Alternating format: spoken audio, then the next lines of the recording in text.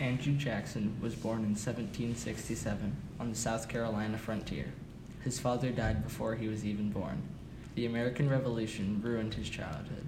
When Jackson was just 13, he had joined the militia and was captured by the British. After the war, Jackson had decided to become a lawyer. In 1788, Jackson had moved to Nashville, Tennessee to practice law. At the time, Nashville wasn't a very big town, but it quickly grew.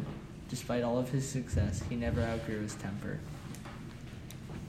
Jackson entered politics in Tennessee, serving as both House and Senate.